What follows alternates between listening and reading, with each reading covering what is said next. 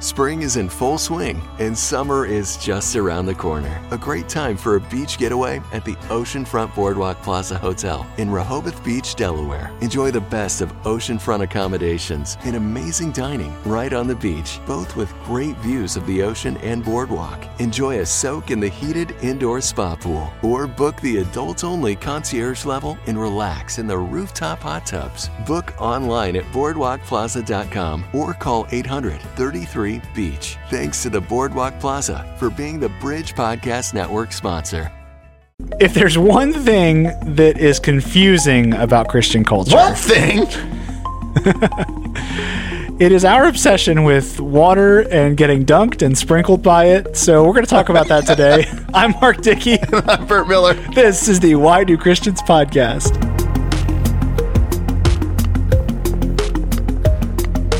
Hey, welcome to the show. My name is Mark Dickey. I host the afternoon show on the Bridge radio station. My co-host is Pastor Bert Miller from Solid Ground Church. Bert, how are you today? Mark, wading in the waters, Dickey. I'm doing great. There's something in the water. You know, I feel like before we talk about baptism today, we have to say from the get-go that this is a topic, a concept that has divided churches for a very long time. Oh, yeah. Yeah. And so I can guarantee 100% that there will be someone who listens to this who does not agree with what we're sharing about baptism.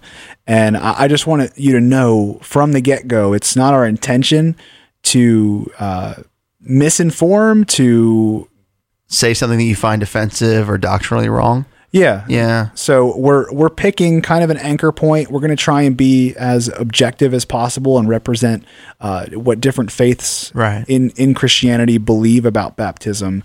But if we miss you specifically, we apologize. And that's Sorry, not our friend. intent. Yeah.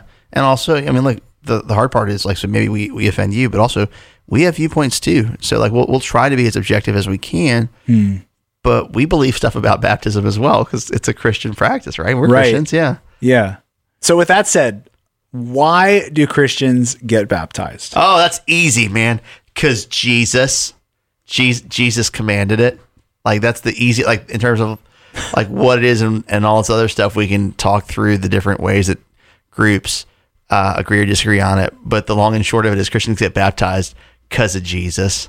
There's a famous passage in Matthew 28 where Jesus, after he's died and risen from the dead, he gathers his disciples together into what's called the Great Commission.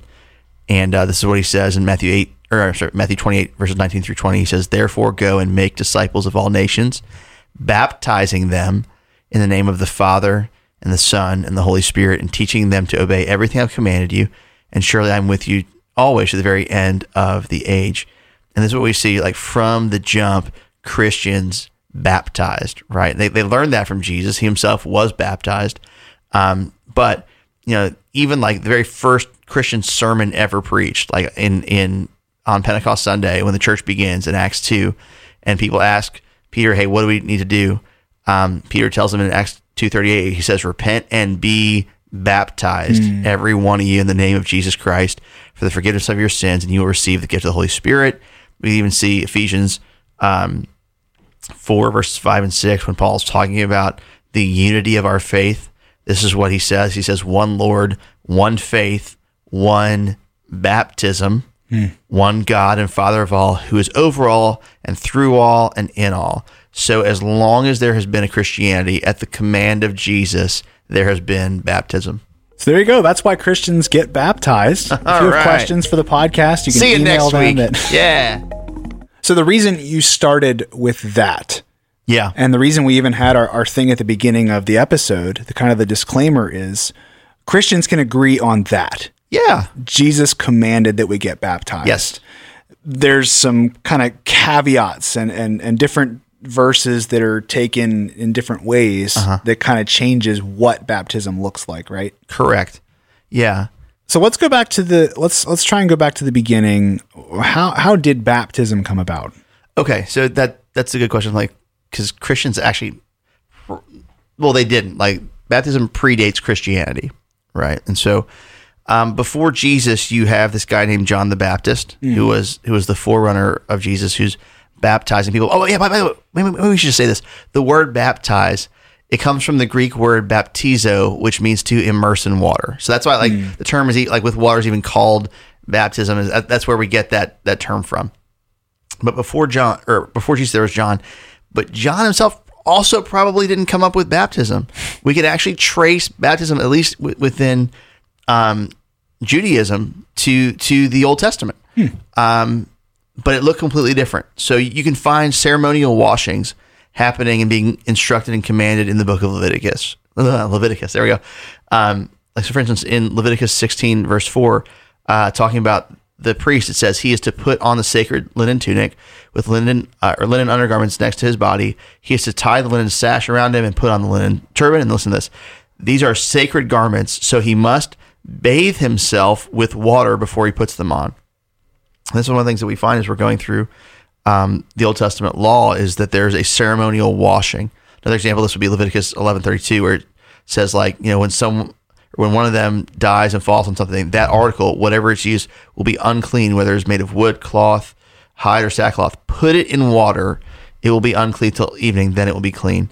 And so we find this idea of washing. We find this with people being unclean.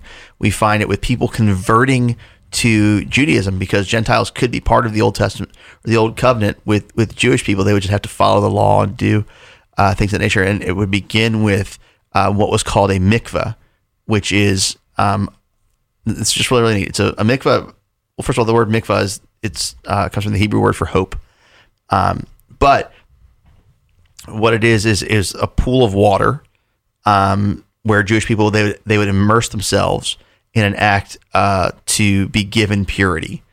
And so, like, in order for people to enter the temple or to take sacred foods, or again, the big thing is if they were unclean, they would be immersed in this water, and they would immerse themselves in this water, and it was a way of them being clean. Which is why when you see John the Baptist showing up, what he's doing isn't entirely unheard of, but the way he does it is. And so John goes out to the Jordan River, right? And you start to see people who are known to be unclean, tax collectors, prostitutes, known sinners, and they're going out to John, and John's doing it different though. They're not cleaning themselves. John's grabbing them and dunking them under the water and raising them up. And I think that's kind of significant of the fact that, like, if John is the forerunner, if he's preparing people for the arrival of Jesus, and Jesus is the one who will save, it's an act of God, then the one who's setting up that idea is the one doing the baptizing. It's not them cleaning themselves. No, someone like bigger than you or beyond you is going to be the one to make you clean. And so you've got them going out there into the Jordan River, and he's immersing them. It's also why you find, like, when the Pharisees go out to John, they're not getting baptized. And the reason is because for them to be out there and to be washed in the water, it would be them acknowledging that they were unclean. So you have these people out there that are going out in repentance, and they're like, yeah, I'm not right with God, but I want to be. And John is immersing them or in the water. But then you have other people, and you start to see this divide take place where those who want to rest in their own righteousness are going, no, thank you. But that's where baptism starts in terms of like the mikveh and the Old Testament pools. But then Jesus adapts it, and he identifies it with being part of his people. Yeah, I guess it would have to be pre-Christianity because Jesus gets baptized. Yeah.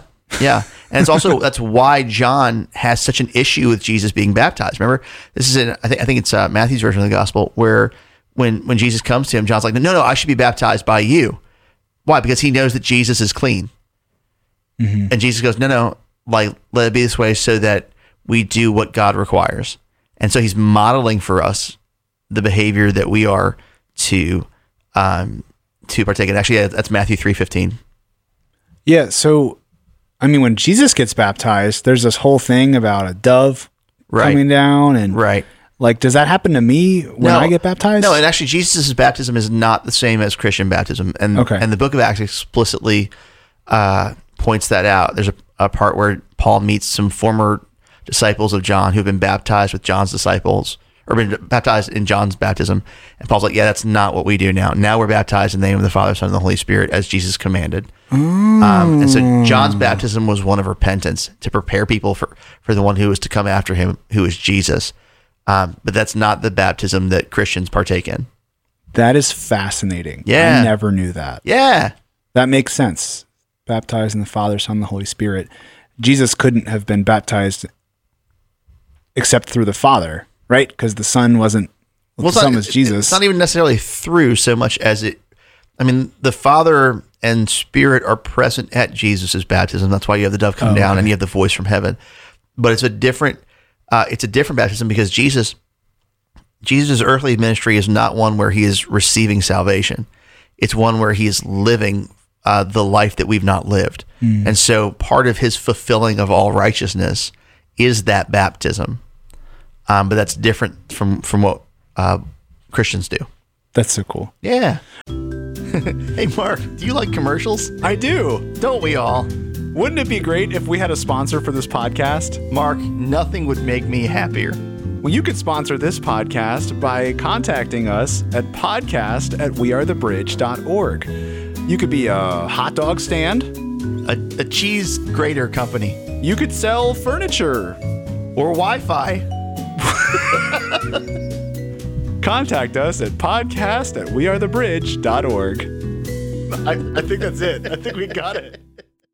So that's Jesus getting baptized. But what happens when normal people get baptized? Yeah. Well, therein is the disclaimer, right? Like when we open the show, this is the stuff that Christians disagree on in terms of like what baptism is, like what's happening, when you're baptized, right? And so there are, and we talked about this on the different Christian denominations episode, how there are 3 larger branches of Christianity, and then they might split into smaller branches, but those 3 branches are Catholic, Orthodox, and Protestant, right? And so Catholic and Orthodox Christians, they believe that baptism is what's called a sacrament. And what a sacrament is, it's a way to convey or give God's grace to a person. It's not that it comes from the person's faith. It's putting on the person an act of God. And so in their viewpoint, baptism, like what it is, since it's a sacrament, is it's placing on the person the action of being like brought into the family of God, receiving the forgiveness and washing of their sins. And so it's imposed upon them, not something that's coming from them. Now, the Protestant viewpoint says, no, baptism, if the Protestant group uses the word sacrament, they normally mean it a completely different way. So most Protestants are now using the language of ordinance, which like ordinance, which is a way of saying ordering, because Jesus ordered that we were baptized. And so they would say it's ordained or set up by Jesus would be an ordinance. And so they believe, right, listen, what baptism is it's an outward expression of an inward faith, meaning, okay, like God is saving you on the inside, and your baptism on the outside is representing that. Now, in terms of what that looks like when the salvation takes place and how the baptism connects with that, again, you're going to have all kinds of different movements who disagree on that. Some believe that your salvation begins when you're baptized. There are groups, I'm thinking of like the Restoration Movement, Church of Christ, that type of thing. They believe, generally speaking, that like God could be wooing you towards salvation, but you are not actually saved until you're baptized. Now, the vast majority of Protestant denominations are going to completely disagree with that. And what they're going to say is, no, like you're saved by grace through faith. It's something the Spirit has already done in you. But when you're baptized, what you're doing is you're enacting on the outside a public confession or acknowledging that Jesus is your Savior. You're identifying yourself with the family of God, but He's already done the saving. This is just you representing that. So again, it really comes down to the group and what they believe about baptism. You said there were 3 groups. Yeah, so there's Catholic and Orthodox. They believe it's a sacrament. And then there's Protestant, which generally speaking believes it's an ordinance. Okay. And then what was the third one? Those are Catholic and Orthodox. Catholic and Orthodox. Yeah. My bad. It's okay. Okay. Before we get too far away from it, I just want to you mentioned the Why Do Christians Have Denominations episode. Yeah. And if you're looking for that, who knows what year it is that you're listening to this, when, how podcasts are consumed. It's a time capsule of audio. That episode originally came out on October 15th, 2023. So if you're looking for that episode, Why Do Christians Have Denominations, you can find it there. Yeah. So I've known people who, they were baptized as a baby. I've known people who got baptized when they were 5, 6, 7 years old. People get baptized as adults. I knew a guy who had been baptized maybe 8 or 9 times. Who, when, like what, who is supposed to get baptized? Well, I mean, the short answer is anybody who's a Christian, but in terms of what that looks like, again, it's going to depend on the church and movement, right? So, it's going to, like at the root, it's going to come down to what the movement believes baptism is. Okay. So for instance, like basically we're saying, is it a symbol of covenant or is it a response? So, with those who may say, all right, you're not saved unless you're baptized, right? What they're going to say is, listen, you're not in covenant or relationship with God unless you receive the mark of that. And what they're going to do is they're going to liken baptism. Usually they're going to liken it to the Old Testament covenant of circumcision, which was, all right, here's like men had to have this process done in order to be part of the Old Testament covenant. It was a physical thing done. And if they did that, they were in fellowship with God's law. Right. And so they'll take, those who take this viewpoint of like baptism is for lack of a better phrase, beginner or ratifier of the covenant, like not to replace the work of Jesus on the cross, but say that like this, it's just like circumcision, but a new version of that for the New Testament. They'll take like Colossians 2 verses 11 and 12, where it says, in him you were also circumcised with a circumcision not performed by human hands. Your whole self, ruled by the flesh, was put off when you were circumcised by Christ. Okay. Verse 12, having been buried with him in baptism, in which you were also raised with him through your faith in the working of God who raised him from the dead.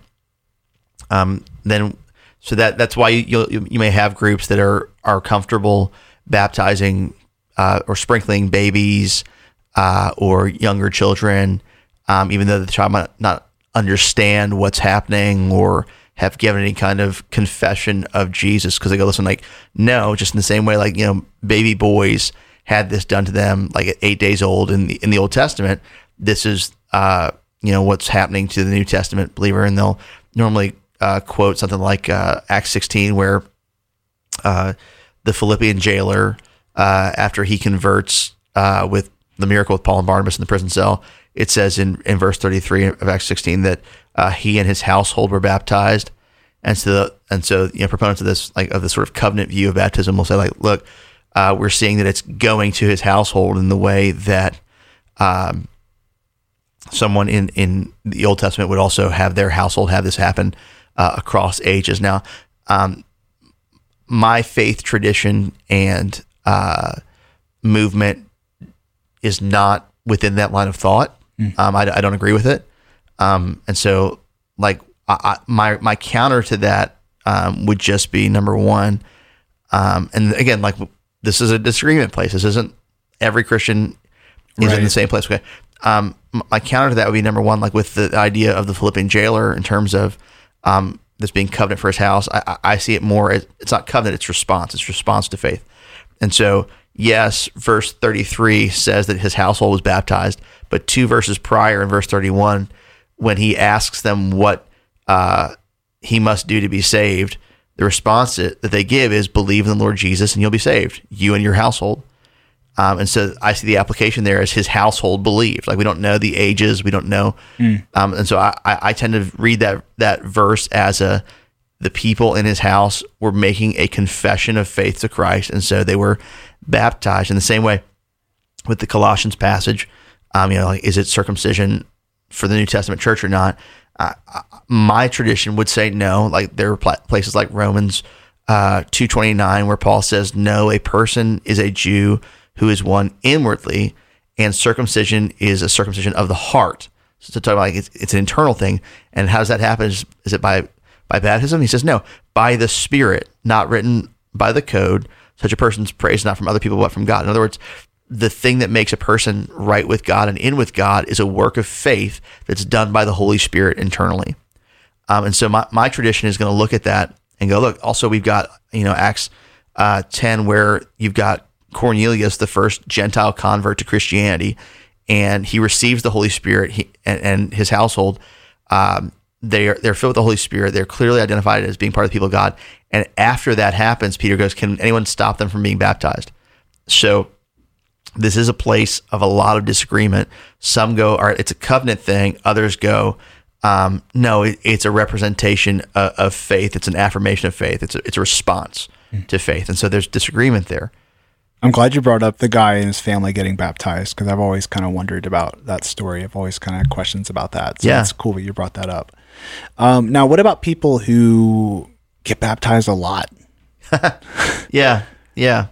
Well, it's going to depend on what your church and your faith movement believes about baptism, right? So, for instance, let's say that your church believes in what's called believer's baptism. That basically baptism is something that a person, after they have placed their faith in Jesus, they choose to be baptized. Okay. Let's say they did that in adulthood. They have a conversion experience in adulthood, and this church goes, all right, we practice believer's baptism. And the person says, well, okay, but I was baptized as an infant. Some churches, what they're going to say is, well, that baptism doesn't count because it's not actually baptism. And so they might say, all right, be actually baptized, be immersed in water, what have you. Because there are movements that are they can be very strict on that like, no, since it's baptizo, it means to immerse. Unless you're immersed, it's not real, right? Yeah. What is the logic behind that doesn't count? The thought would be that baptism, because it's an act of representing faith. If the child was sprinkled, they didn't have the faith yet. They didn't choose. Exactly. Okay. Exactly. There are others who would say, no, like once at infancy is enough. One thing I think I would say, it gets so tricky because then there are some church movements that believe sincerely that their specific movement is the true church, right? And so, they might even agree with the practice of baptism from another church movement in the sense of like, yeah, we think it should be only immersion after conversion, but that church isn't the real church, and so like you need to be really baptized in ours. And then I don't agree with that, but that can be a thing that's out there as well. Within my church, I've had folks say to me, like, I'd like to be baptized, and okay, well, have you ever been baptized? And we'll talk about that because my church, just cards on the table, we don't believe in infant baptism. We believe in baptism through immersion after conversion. And I'll have people go, well, yeah, I was walking with God and I walked away and I've decided to come back, and so I want to be baptized again. And I've told them, just because of what I believe, what our church believes, that's not necessary. There's a reason that I think Ephesians, when it says in Ephesians 4, which we referenced earlier, one faith, one baptism, you only do this once. And if your thought is, I'm going to get in the water so that I can wash away my sin, well, then you're never getting out of the water. And so I would say, like, no, like, your baptism is your confession of faith in Christ. That is valid. That is there if you have given it after conversion. And so, but again, that's really going to come down to what the specific movement believes and practices. And so, if a person is saying, like, should I be baptized multiple times? It's going to really come down to what your church says. Unfortunately, there's no easy answer to that. And maybe you should reach out to your pastor. Yeah. And hey, I listened to this podcast on baptism and I'm questioning whether or not I should get baptized right now. Yeah, for sure. I did it when I was little, or I never did it, or I was a baby, like little, and ask your pastor, because they're the spiritual leader in your life. Yeah. Yeah. And, I think another thing to do as well is read the Bible. Like, what does the Bible teach about baptism, right? Like we have conjecture, we have ideas, but let's go to the scriptures. Like, what do the scriptures say?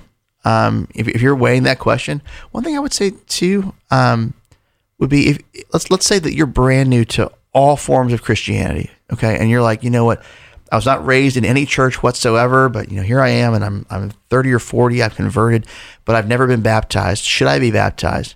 Yes, you should. Like, if you believe that Jesus died for your sin and rose from the dead, yes, you should be baptized. Well, but I don't, and I know the pushback is, well, Bert, I'm uncomfortable being in front of people, and what I would just say to you is, you're dealing with a direct command of Jesus to the church, which is be baptized. And so, yeah, I understand not wanting to be in front of people, but if your faith in God really is, hey, you know what, he comes above all else, then you need to walk in obedience to him and identify yourself with the Church of Jesus that he has set up and has been operating in this fashion for 2,000 years.